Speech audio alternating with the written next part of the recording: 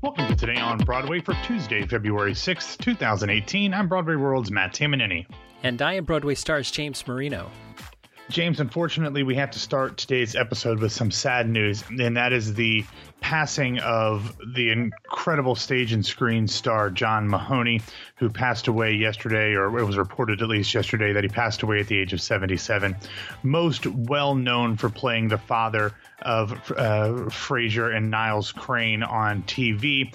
Mahoney won the 1986 Tony Award for his performance in The House of Blue Leaves and was also seen on Broadway in the Roundabout Theater Company's revival of Prelude to a Kiss in 2007. Those are his only two Broadway credits, but he was a staple in the Chicago theater scene. He was a member of the Steppenwolf Theater Company ensemble since 1977, performing in over 30 productions with the esteemed Chicago company. He was also seen in numbers of films, including what I think I first knew him from was 8 Men Out, the great baseball Chicago Black Sox movie. He was just fantastic. One of those guys who, whether it was on stage or screen, you always knew that you were going to get a great performance out of him. So much so that I didn't realize this until people started tweeting about him dying, that he was actually British. I had no idea. I thought Chicago I would have believed. New York I would have believed. The UK, I honestly was surprised. So Godspeed, Mr. Mahoney, one of the greats, and taken too early, only 77. While it's sad that he is gone, hopefully it helps people remember what a great performer he was. I had no idea he was British. Exactly. I mean, I always thought of him like a New York City, Boston, Chicago, Irish kid type of, Yeah, absolutely. Oh, wow. I can't believe he's only had 2 Broadway credits. I saw both of his shows. Yeah. Yep. All right. First up in the news, a Roe versus Wade play could be coming to Broadway. Yeah, this is just a very small tidbit from Page Six's Cindy Adams, but she says that a new play from playwright Lisa Loomer has been shepherded by the producer Daryl Roth and could be aiming for Broadway. After world premiere at the Oregon Shakespeare Festival in 2016, the next step is apparently New York City. There's not a ton more in terms of news to go on here, James, but it seems very timely, especially if it is some sort of familial penance for Daryl to attempt to balance out the attacks on a woman's right to choose that were made by the man that her husband helped get elected. Interestingly, Daryl's son Jordan is co-producing the musical Head Over Heels, which also started at the Oregon Shakespeare Festival. So maybe the Kushners helped the Roths get a good real estate deal on a cabin in southern Oregon or something like that.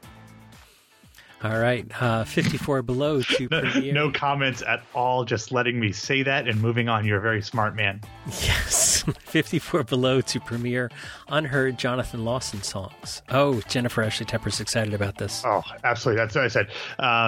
Jennifer, this is a literal dream come true, and apparently the manifestation of a lot of work from Jennifer Ashley Tepper, who's the programming director over at 54 Below, because yesterday it was announced that from October 9th through the 14th, Feinstein's 54 Below will host the Jonathan Larson Project, which will celebrate the late composer's life and work with some of his unheard songs. I find it incredible that they haven't found a way to get his songs out there already, but this is a great way to do it. The show will star Nick Blameyer, Lauren Marcus, Andy Mientus, Destiny Ray, and George Salazar, and will be directed by Tepper, who obviously conceived the project. Tickets go on sale to Club 54 members on Thursday, February 8th, this Thursday at noon, of course, New York time, and they will then go on sale to the general public the following Thursday, the 15th. But in the spirit of Rent, 54 Below will be making a limited number of $20 tickets available for each performance via a special lottery, with details to be announced at a later date. James, I've talked about my how seminal a show Rent was in my development as a musical theater fan, after things like My Fair Lady and Camelot were the shows that kind of really got me into it, to then just a couple years later be introduced to Rent. Really changed my perspective of what a musical and musical theater and show tunes could be. So the fact that we are getting new Jonathan Larson songs is amazing. It's something I never thought we would have gotten, and hopefully these songs are in some way recorded either by this cast or someone else, so that they can be preserved and shared to everybody else who was impacted by the work of Jonathan Larson throughout the decades. Tickets go on sale to Club 54 members on Thursday. Yeah, I didn't know what that was. I don't know what that is either, but if I join Club 54, do you think I can get Springsteen tickets? No, I do not. Okay. All right. Did I a total tangent? I know we have a lot to cover, but quickly here. One of our listeners emailed me and offered me a Bruce Springsteen ticket, and I can't go because he offered to me on the one day that my daughter is doing her production of A Little Mermaid at her school.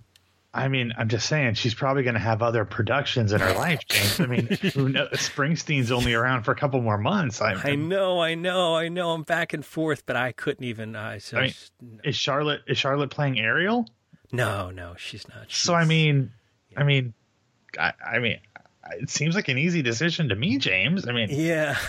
No, but I just between the therapy for Charlotte and the pain that's going to be induced by my wife. Of course, I'm kidding. Of course, I mean, kind of, maybe not really. All right. Speaking of Springsteen, how was last week's Broadway grosses? Pretty dismal, James. It was a pretty dismal week on Broadway. As bad as the stock market.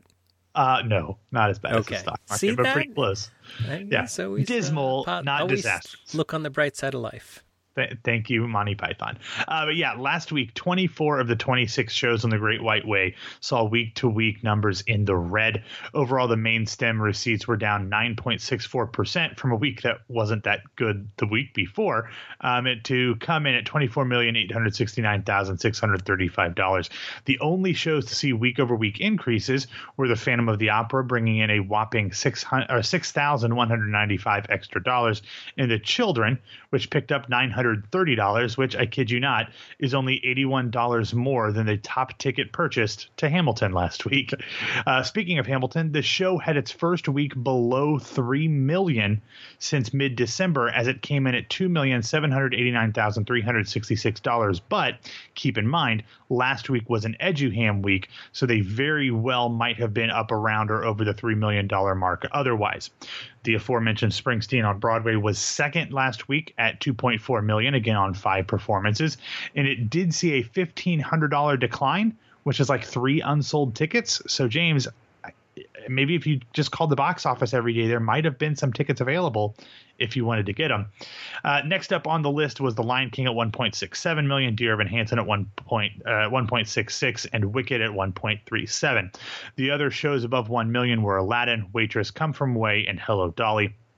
Waitress did drop nearly $452,000, by far the biggest decline of the week. But Jason Mraz had a couple of pre-planned absences to accommodate schedule conflicts, so the tickets for his fervent fans were not selling during those. Now, The Book of Mormon was the next show on the list, just outside looking in on the Seven Figure Club. But this is the first time that the Book of Mormon has not broken $1 million since 2 weeks after it opened. Now, keep in mind that they only did 7 performances last week, but it's not the first time that the Book of Mormon has only done 7 shows in a week. But it is the first time that it hasn't cracked $1 million since April of 2011. Absolutely incredible. Some other shows of interest here. SpongeBob with Nickelodeon's Deep Pockets dropped almost $160,000 to come in at $650,493 for just 46.2% of its gross potential. Once on This Island fell $84,000 to come in at $515,456, or a slightly better 65.1% of gross potential. The Play That Goes Wrong also had its worst week since the week that it opened, all the way back in April, coming in at nearly $296,000. Now, one good note of the week is that John Leguizamo's Latin History for Morons did recoup its Broadway investment on the strength of a nearly $522,000 frame. Now, James, this is a bad week, not necessarily the worst week ever, but it was, fairly expected. I mean, this is kind of what we assume is going to be, the worst time of the year. February. Yeah. I mean, it's what it is. It's no shock to anybody, but are you taking the Book of Mormon and put it on the Bubble Watch? No, it'll be back above 1 million next week. I can guarantee it. All right. Show and casting news. What do we have? All right, yesterday it was announced that Arlington, Virginia's Signature Theater would present the world premiere of the musical adaptation of the Oscar and Grammy-nominated film August Rush. The musical will be directed by John Doyle and will feature music by the film's composer Mark Mancina, a book by Glenn Berger, and the two will collaborate on the lyrics. The show will play from February 5th of 2019 through March 3rd of the year before it transfers to Illinois' Paramount Theater, that's in Aurora, Illinois, where it will run from April 24th through June 2nd. Now, that Paramount run is billed as a pre-Broadway engagement, so I would assume that the plan will be to try to bring the show into New York as part of the 2019-2020 season. Now, I don't remember much about the film. I've seen it. Robin Williams, Kerry Russell, Freddie Highmore, who's now the autistic doctor on that show on ABC that I don't watch. But anyway, I don't remember a ton about it other than thinking that it was essentially a modern day Oliver that had to do with like a music savant. So I don't know if it'll be more or less Oliver-y when it actually makes it to the stage, but something to keep an eye on here over the next year or so.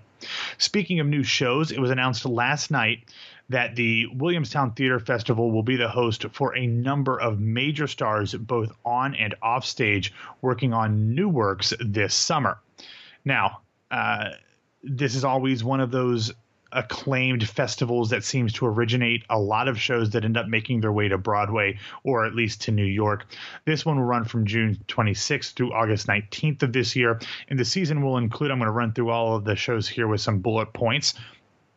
The first thing will be a world premiere play called The Closet by Douglas Carter Bean. It will feature a great cast, including Brooks Ashmanskas, Matthew Broderick, Ann Harada, and Jessica Hecht, and will be directed by Mark Brokaw. Then we'll have a world premiere musical with a book and lyrics by Carson Kritzer and music by Matt Gould. It is called Limpicka. I believe we've talked about this one before. It'll be directed by Rachel Chavkin and will star Carmen Cusack. Then it'll be a revival of Carson McCullers' play The Member of the Wedding. It'll be directed by Lila Neugebauer and will star Tavi Gevinson. Then we'll have a world premiere of Adam Rapp's new play The Sound Inside, directed by David Cromer, and will star Mary Louise Parker.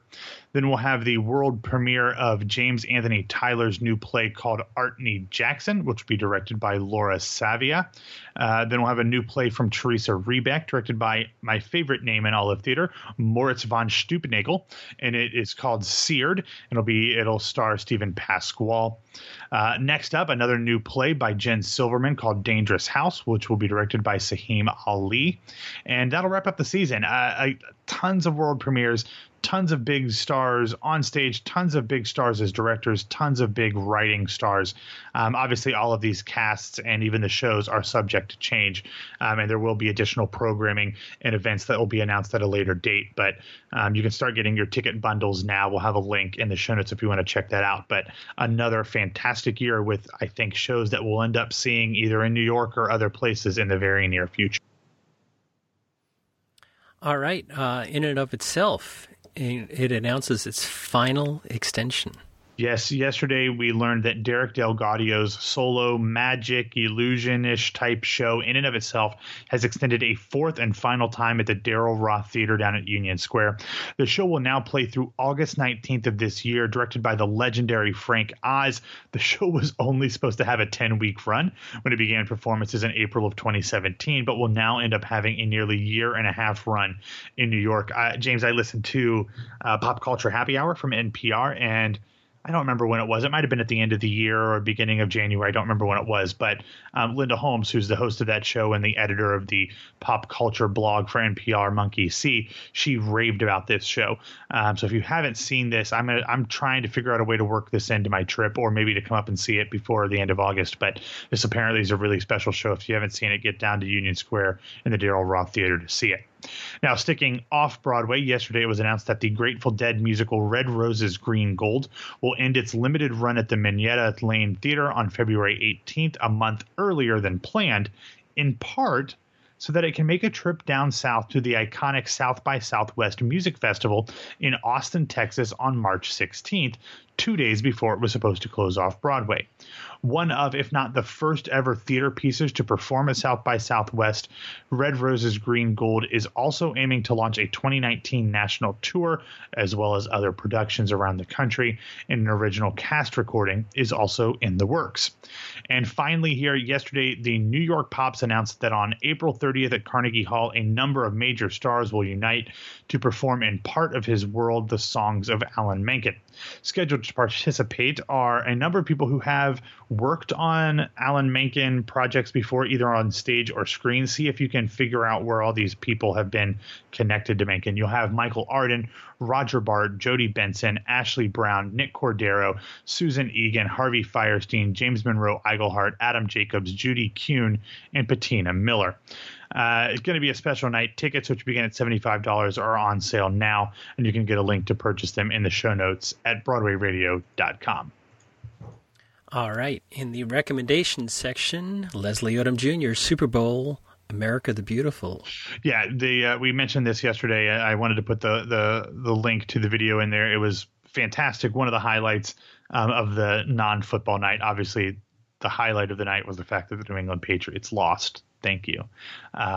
Anytime I'm still not sure if more people cried because the Patriots lost or people cried because of This Is Us. Are we going to have a Broadway radio discussion about This Is Us? I mean, it seems like there's a big Venn diagram overlap between Broadway fans and This Is Us. I am not in that Venn diagram. I gave up on that show about 6 or 7 episodes into the first season because it was just one of the most emotionally manipulative things I've ever seen. And it really, really rubbed me the wrong way. I stuck with it because I loved the pilot. And I love the fact that one of my favorites, Melania Weintraub, was in the first season. She played like the playwright who ends up being his co-star in the show. She's like the AT&T girl, and she's going to play Squirrel Girl in a new TV show. But anyway, it was too much. Love Ron Cephas Jones, love Sterling K. Brown, but I could do without it. But anyway, Leslie was great. Pink was fantastic. She took out a lozenge because she's been dealing with the flu. She had a lozenge, but she sounded great. A little flat at times, but Pink's one of my favorites. I would have not had a problem if she would have been the halftime performer. But anyway, the video for Leslie Odom Jr.'s America the Beautiful is in the show notes. But what really is the recommendation for today? Yesterday, we got some press videos of rehearsals. And remember, they haven't been rehearsing too long, but rehearsal videos for the upcoming Kennedy Center production of Chess, which will star Ramin Karimloo, Ruthie Ann Miles, Karen Olivo, the great Raul Esparza, as well as Broadway Radio. I feel like he's a regular at this point, Bryce Pinkham, as well as others. They were just in the rehearsal room. They had a few snippets of songs, Commie Newspapers, The Deal, and Endgame. It's a little rough still. They weren't in performance shape yet, but they were just standing around pianos reading their music. But it was still impressive. Such a great score, such great voices. This semi-stage concert will run from February 14th through 18th at the Eisenhower Theater at the Kennedy Center. And I'm just fingers crossed that maybe this cast transfers or they record it somehow, because really is an embarrassment of riches when it comes to this group of people. We know Karen Olivo's super busy for someone who's retired from acting, but wouldn't mind seeing her do this somewhere else. But apparently there's going to be some more videos coming from these rehearsals down the way, but very, very cool for anybody who loves Chess, the musical, not the game. I think that Broadway Radio listener, Deb Schrager, is going to be there for more than one performance. So maybe we'll get her to call in to give us a little review on that. I envy her there. Yeah, absolutely. All right, why don't you get us out of here? All right, thanks for listening to Today on Broadway. Follow us on Facebook and Twitter at Broadway Radio, and you can find me on Twitter at BWWMatt, and subscribe to Some Like a Pop on iTunes, Stitcher, or Google Play. And my name is James Marino from BroadwayRadio.com and BroadwayStars.com. Thanks for spending some of your Tuesday with us, and Matt and I will be back to start you off on Wednesday.